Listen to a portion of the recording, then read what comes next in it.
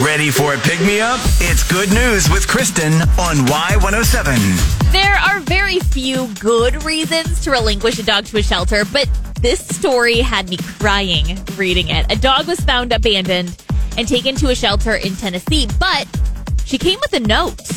The note said, "My name is Lilo. Please love me. My mom can't keep me and is homeless with 2 kids. She really loves me, and I'm a great dog, and I love to be loved on." The shelter took Lilo in, but instead of searching for a new home, they searched for her old family.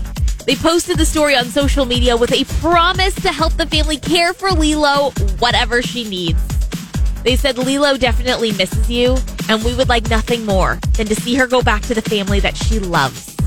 The family was found, and a very happy Lilo was photographed hugging her mama, and the shelter said that they were working with the family to set up resources for the whole family to stay together and tackle homelessness.